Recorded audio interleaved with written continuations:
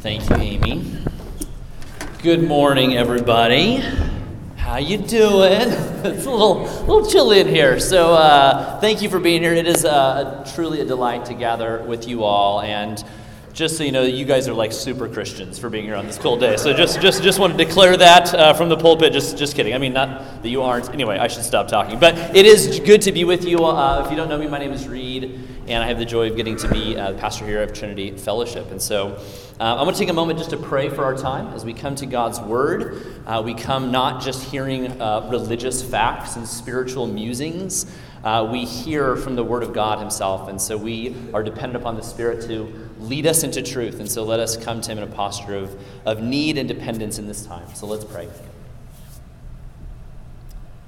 Father in heaven, we thank you and praise you that you are a God of revelation, that you are a God that in your love you have not simply kept yourself as the unknowable, but you have beautifully and mysteriously made the unknowable knowable. And so, Lord, we thank you for your word that makes known to us who you are, makes known to us who we are and who we can be through Jesus Christ. And so, Lord, what I ask in this time is that through your Spirit, that you would allow my words to be aligned with your word. And that whatever is said that is in accordance with your truth, would it be heard, would it be received, would it be delighted in, would it be trusted in and lived out? And if there is anything that I say that is not aligned with your truth, would it be forgotten and cast out? And so, Lord, what we are not, would you make us? What we know not, would you teach us? And what we see not, would you show us through the power of your Spirit, so that we might know and behold the beauty and the mystery of your glory in the face of Jesus Christ. And so, Lord, warm us quite literally through the power of your word in this time. And may the words of my mouth and the meditation of all of our hearts be pleasing and acceptable to you, our rock and our Redeemer. We pray this in Christ's name. Amen. Okay, so one thing that I've really enjoyed doing on Sundays, I've kind of stumbled into it, but it's really been helpful to me, is kind of beginning the sermon by talking to our kids. And I've really enjoyed it because it's actually helped me think about how do I take my sermon and kind of put it into kid form, making it clear. So kids, where are my kids at? Let me see them. Raise of hands. There. Okay, we've got some kids here. I want to give you my kid version summary of this message, okay? So what we're going to talk about today is, well, maybe let me ask you this question. Do you guys still, I don't even know if people still do this in elementary school. Do you guys know what the Pledge of Allegiance is? The Pledge of Allegiance, do we still do that in schools? I should know this, I really should. But like the Pledge of Allegiance to the flag, okay. So like when I was a kid, I didn't know what a pledge was, I didn't know what allegiance meant. I knew what a flag was, I got that part down, but I didn't really know what this meant. And really what a pledge is, it's like making a commitment, a vow, a devotion to someone or something. And so what we're going to talk about today, so this is my kid summary, is what it means for us to pledge allegiance to Jesus. When you may not think of those words being associated with Jesus, we tend to think of pledge allegiance to the flag, which is fine, but what does it mean for us to pledge allegiance to Jesus? And that's what we're going to look at today when we turn to this new book that we're looking at. It's not new, it's not like a brand new book that just came out, the book of Acts in the New Testament. And so if you have a Bible, turn it open to the book of Acts. We're going to be in chapter 1, and we're going to be looking at what does it mean to pledge allegiance to Jesus. Now, because this is a new book that we're starting, I want to give just a very brief overview of what Acts is. If you're unfamiliar with it, Acts is the second part of Luke Acts. So the gospel writer Luke, he wrote the Gospel of Luke, and then the second part of his massive work was the book of Acts. And they're meant to be read together. So Luke was a historian. He was also a physician. Some believe he was also a musician of some kind, so kind of a modern, or kind of a Renaissance man, if you will. And so Luke is writing the Gospel of Luke to this guy named Theophilus. And he's writing to him to convince him of the truth of Jesus. And then when we turn to Acts, there's this very interesting phrase that verse 1 begins. It says, I wrote to you in my first volume, Theophilus, of all the things that Jesus began to do and teach. And so the massive implication is that the book of Acts is what Jesus continues to do and teach through his church. And so the Gospel of Luke is all about Jesus, what he did and taught. The book of Acts is showing us how Jesus continues to teach and work in the world through his church. And Acts is a very unique kind of genre. Some people tend to read it as just history, and while it does recount history from the first century church, it's also a history that is meant to convey particular points and truths. And so it's not totally history, but it's also not just narrative. It's kind of a historical narrative genre. And I was trying to think of a comparison, like what is a modern day example of this? And I think, don't quote me on this, but I think the closest comparison would be Hamilton the musical. And the reason I say this is because Hamilton, it's a story rooted in historical facts. It's based on the story of one of our founding fathers, Alexander Hamilton. But no one in their right mind would say, you should go listen to the musical to gain an understanding of U.S. history. It's not quite like a scholarly work per se, but it's still rooted in history. And it tells stories, and it has songs and repeated lyrics to convey particular points. In the same way, the book of Acts, it's rooted in history. But the stories that are being told are trying to convey particular themes and ideas about what it means to follow Jesus. And so Acts kind of functions like Hamilton the musical. It'd be interesting. Maybe somebody should come up with a musical for the book of Acts. That would be really fun.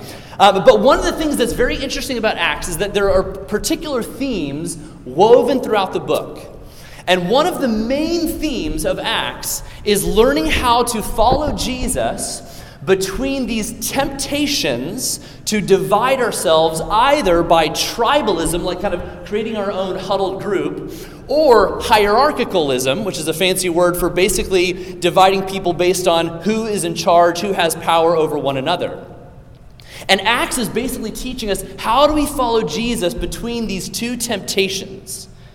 And in fact, theologian Willie James Jennings, in his commentary on Acts, he describes this theme using the fancy words diaspora, which is kind of about being segregated, divided, and separated from other people, and also empire, the idea of power over other people. And so listen to what Dr. Willie James Jennings says. He says, in Acts, we find faith caught between diaspora, dividing ourselves into these subgroups, and empire, people who have power over other people.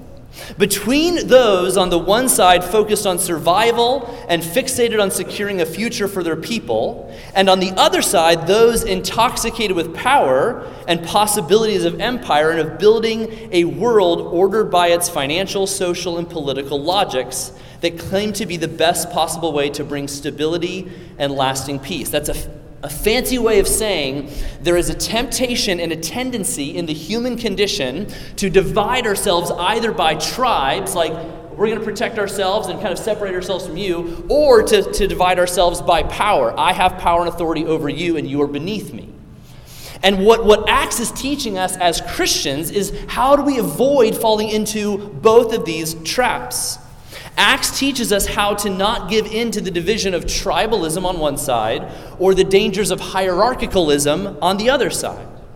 And the way we do this, the way we seek to follow Jesus faithfully, is to challenge anything that we see in the culture as well as in the church if we see anything that doesn't align with Jesus and his kingdom.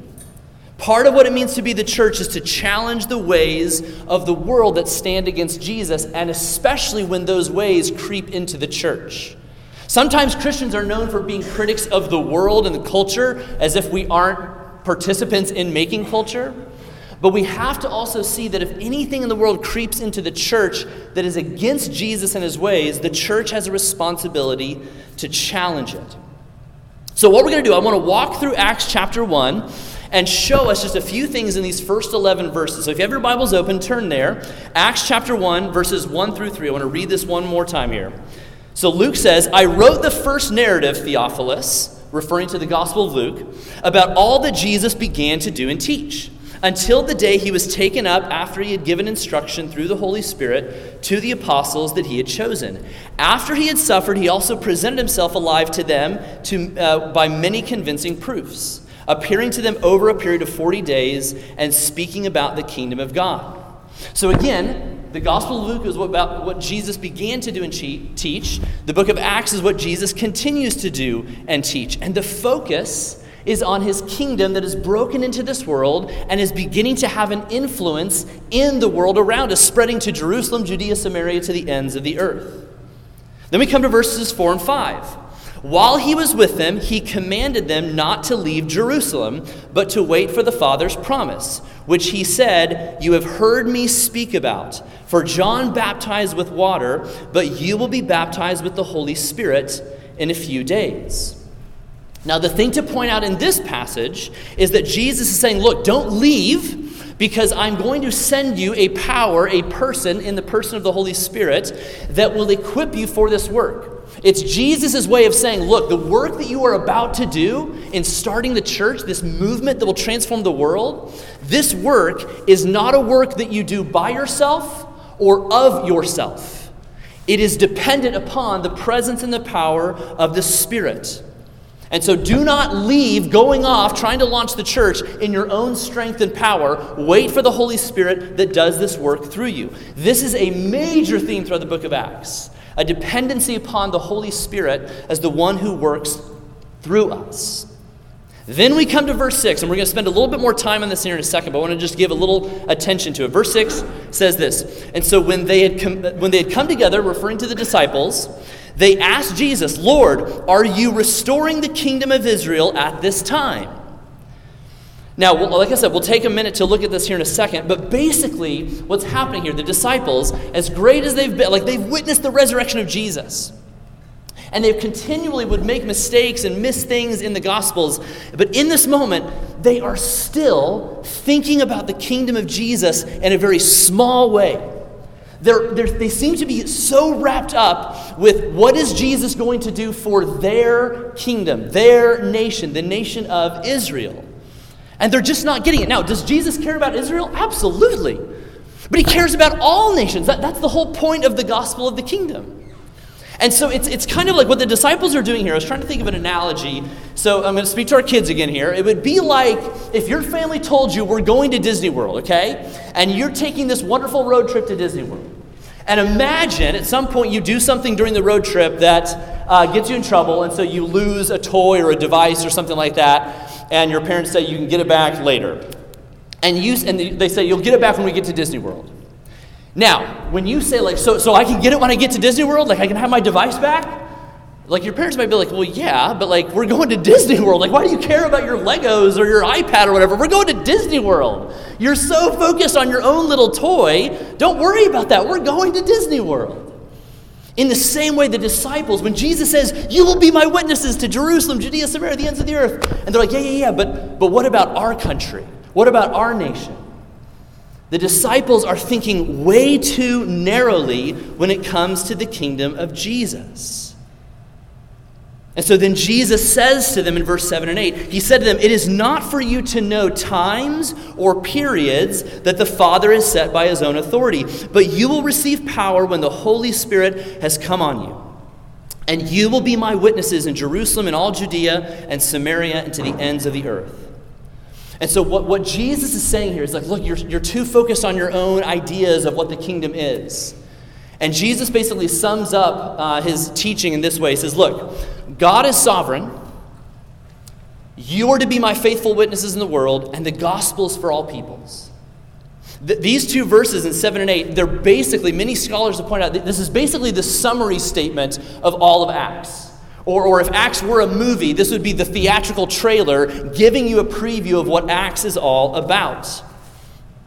And then Jesus makes this very clear that what they are to witness, what they are to declare as they spread this message is the truth that he is king. And we see that in what happens in verses 9 through 11. After he had said this, he was taken up as they were watching, and a cloud took him out of their sight. And while he was going, they were gazing into heaven, and suddenly 2 men in white clothes stood by them. And they said, "Men of Galilee, why do you stand looking up into heaven? This same Jesus who has been taken from you into heaven will come in the same way that you have seen him going into heaven." Now, what this means, this moment of Jesus ascending to heaven, it's actually something that we, particularly as Protestant Christians, we don't give a lot of attention to. It's referred to as the ascension. It's when Jesus goes to heaven and is seated at the right hand of the Father, which just kind of sounds like religious mumbo-jumbo. But really what it is, it's a declaration that Jesus is still king and that he still reigns. And it's a part of the gospel message that we tend to downplay.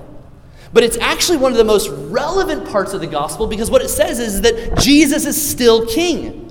That he didn't just die for our sins way back when, but that he is still king over all of creation, and that should change the way in which we see him and follow him.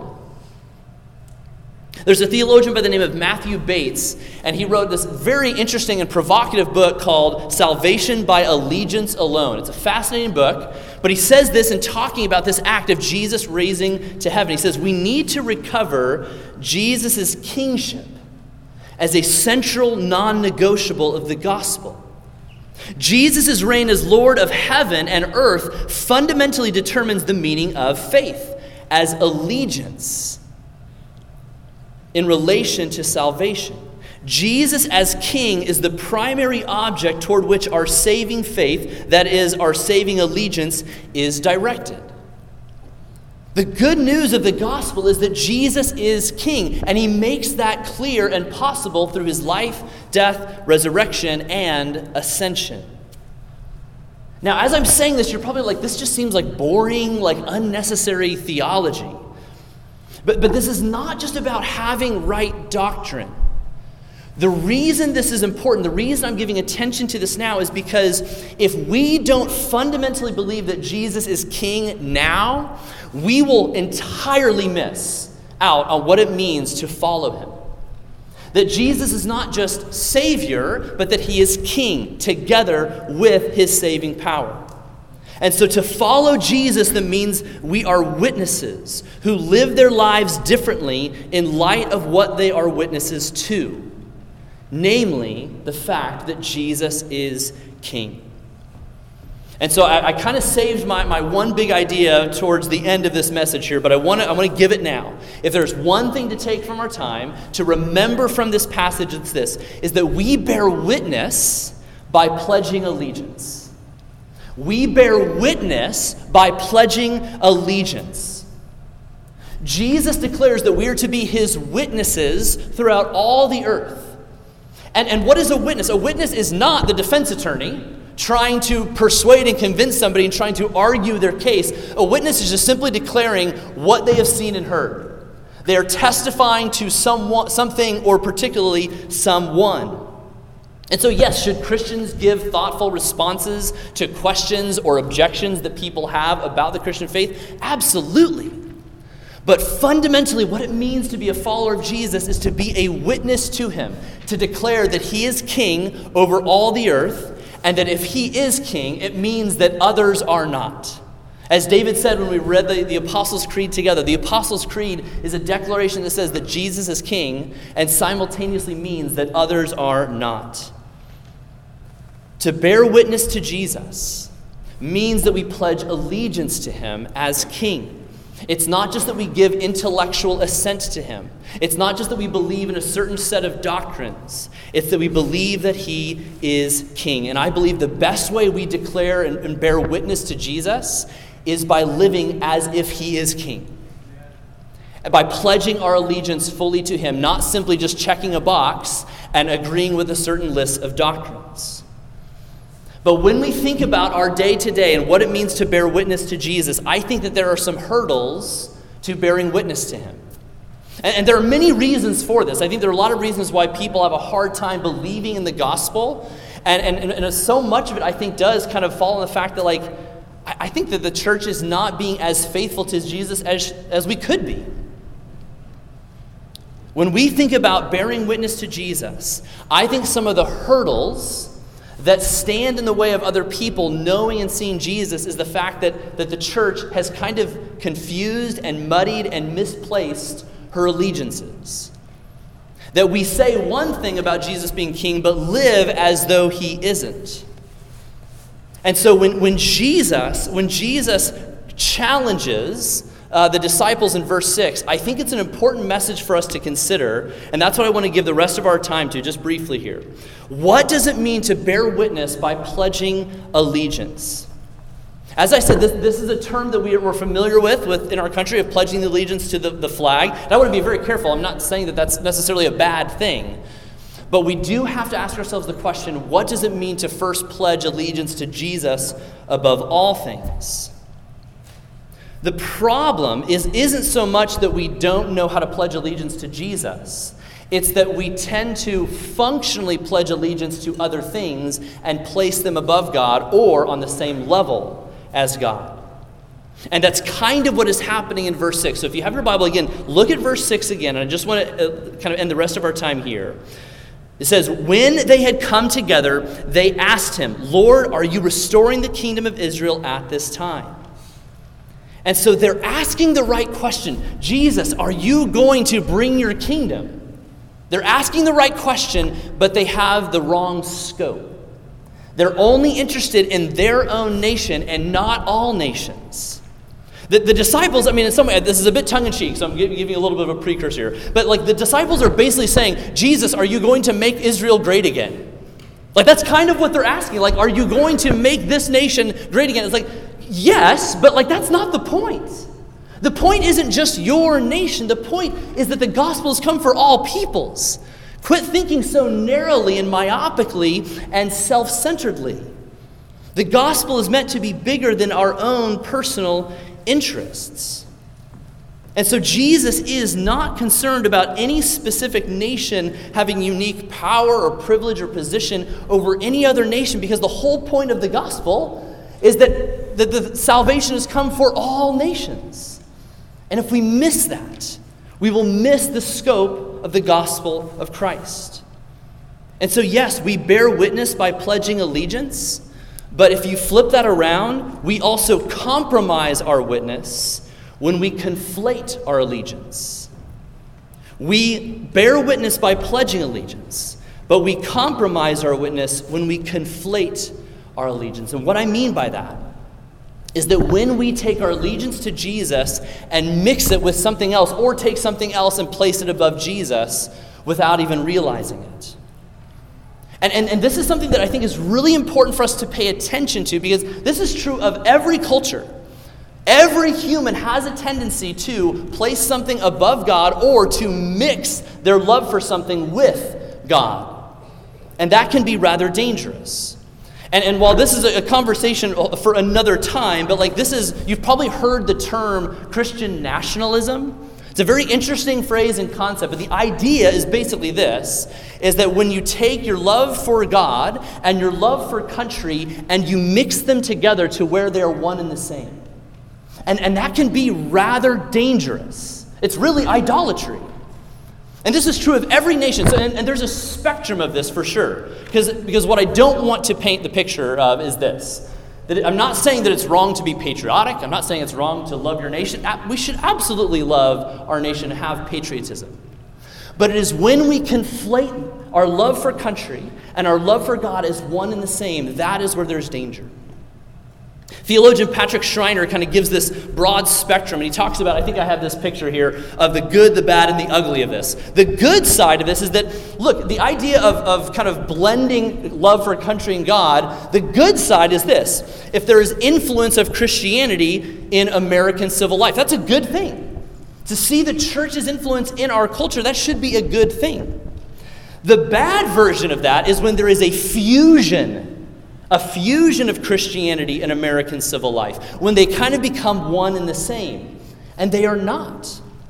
The gospel challenges many things in every culture, as well as champions things in every culture. But to say and to believe that our love for country and love for God are one and the same is a very dangerous place to be. And then the ugly version is when that fusing together of God and country takes place in the form of dominion or power or conquering. And we need to be careful and on guard against. So again, like you might hear this like, I have no temptation to do this per se. But like all humans, we have a tendency to take a good thing and elevate it to an ultimate thing. And that happens across the board. And so what we need to pay attention to is, are we finding ourselves slipping into a way of taking a good thing and turning it into an ultimate thing?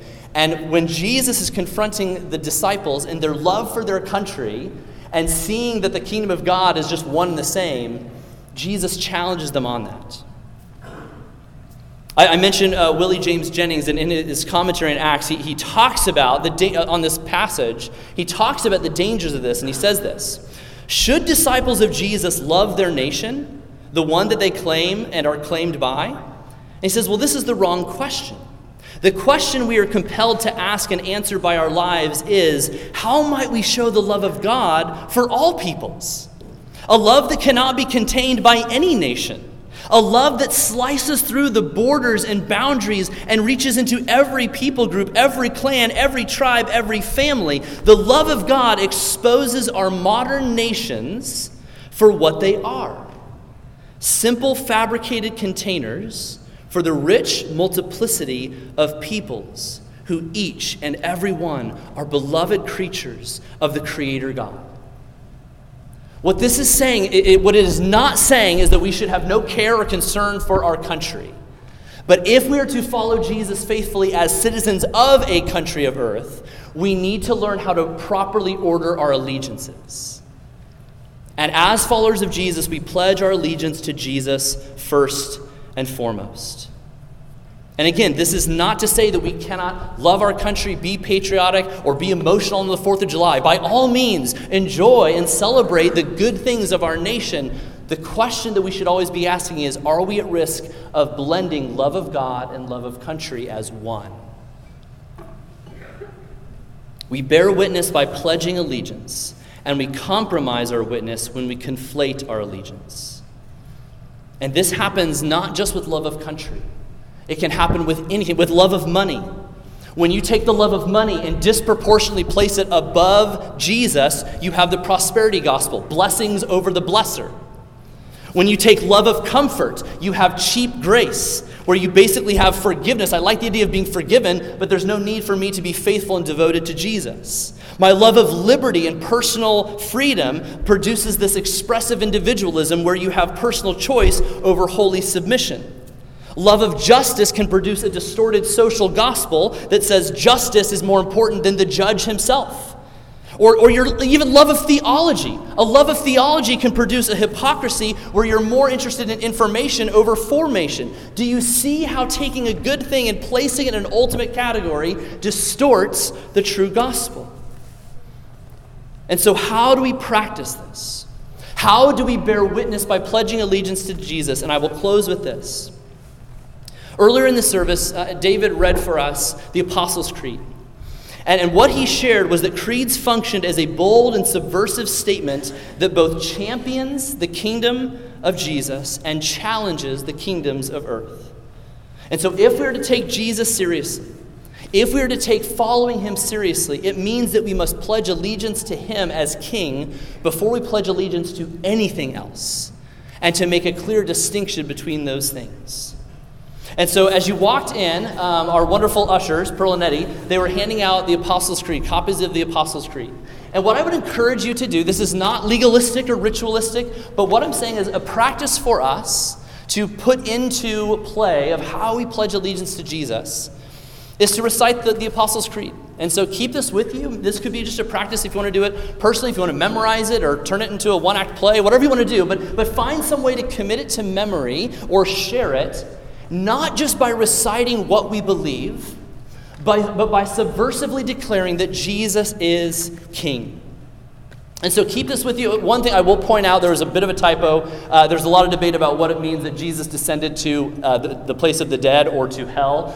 We had hell on here. I meant to be the place of the dead. Forgive me for that typo, but that's a whole other debate. I'll talk about it later. But all that in mind, keep this Apostles' Creed with you and find some way to confess it and declare it together. I love what Dr. Carolyn Moore says. She's author, pastor, says this: if this idea of Jesus as life-giving, sin-defeating Redeemer of the universe is true, then when we confess that publicly and vocally through the creeds, we are participating in a divine conspiracy to alter the course of the world. That is absolutely what we do when we declare that Jesus is King. If we desire to see others come to Jesus and to find life in him through his life, death, resurrection, and ascension, then we need to see ourselves bearing witness to that truth by pledging allegiance to him above all else and second to none. As we will sing in a moment, you have no rival, you have no equal. Now and forever, God, your reign. Yours is the kingdom, yours is the glory, yours is the name above all names. Amen? Let's pray. Father in heaven, Lord, what I ask in this moment is that by your Spirit you would do a work in us. Lord, before we begin to look out, I ask that you would just forgive me even in my impassioned critique of those people, whoever they might be, who conflate love of whatever with the love of you.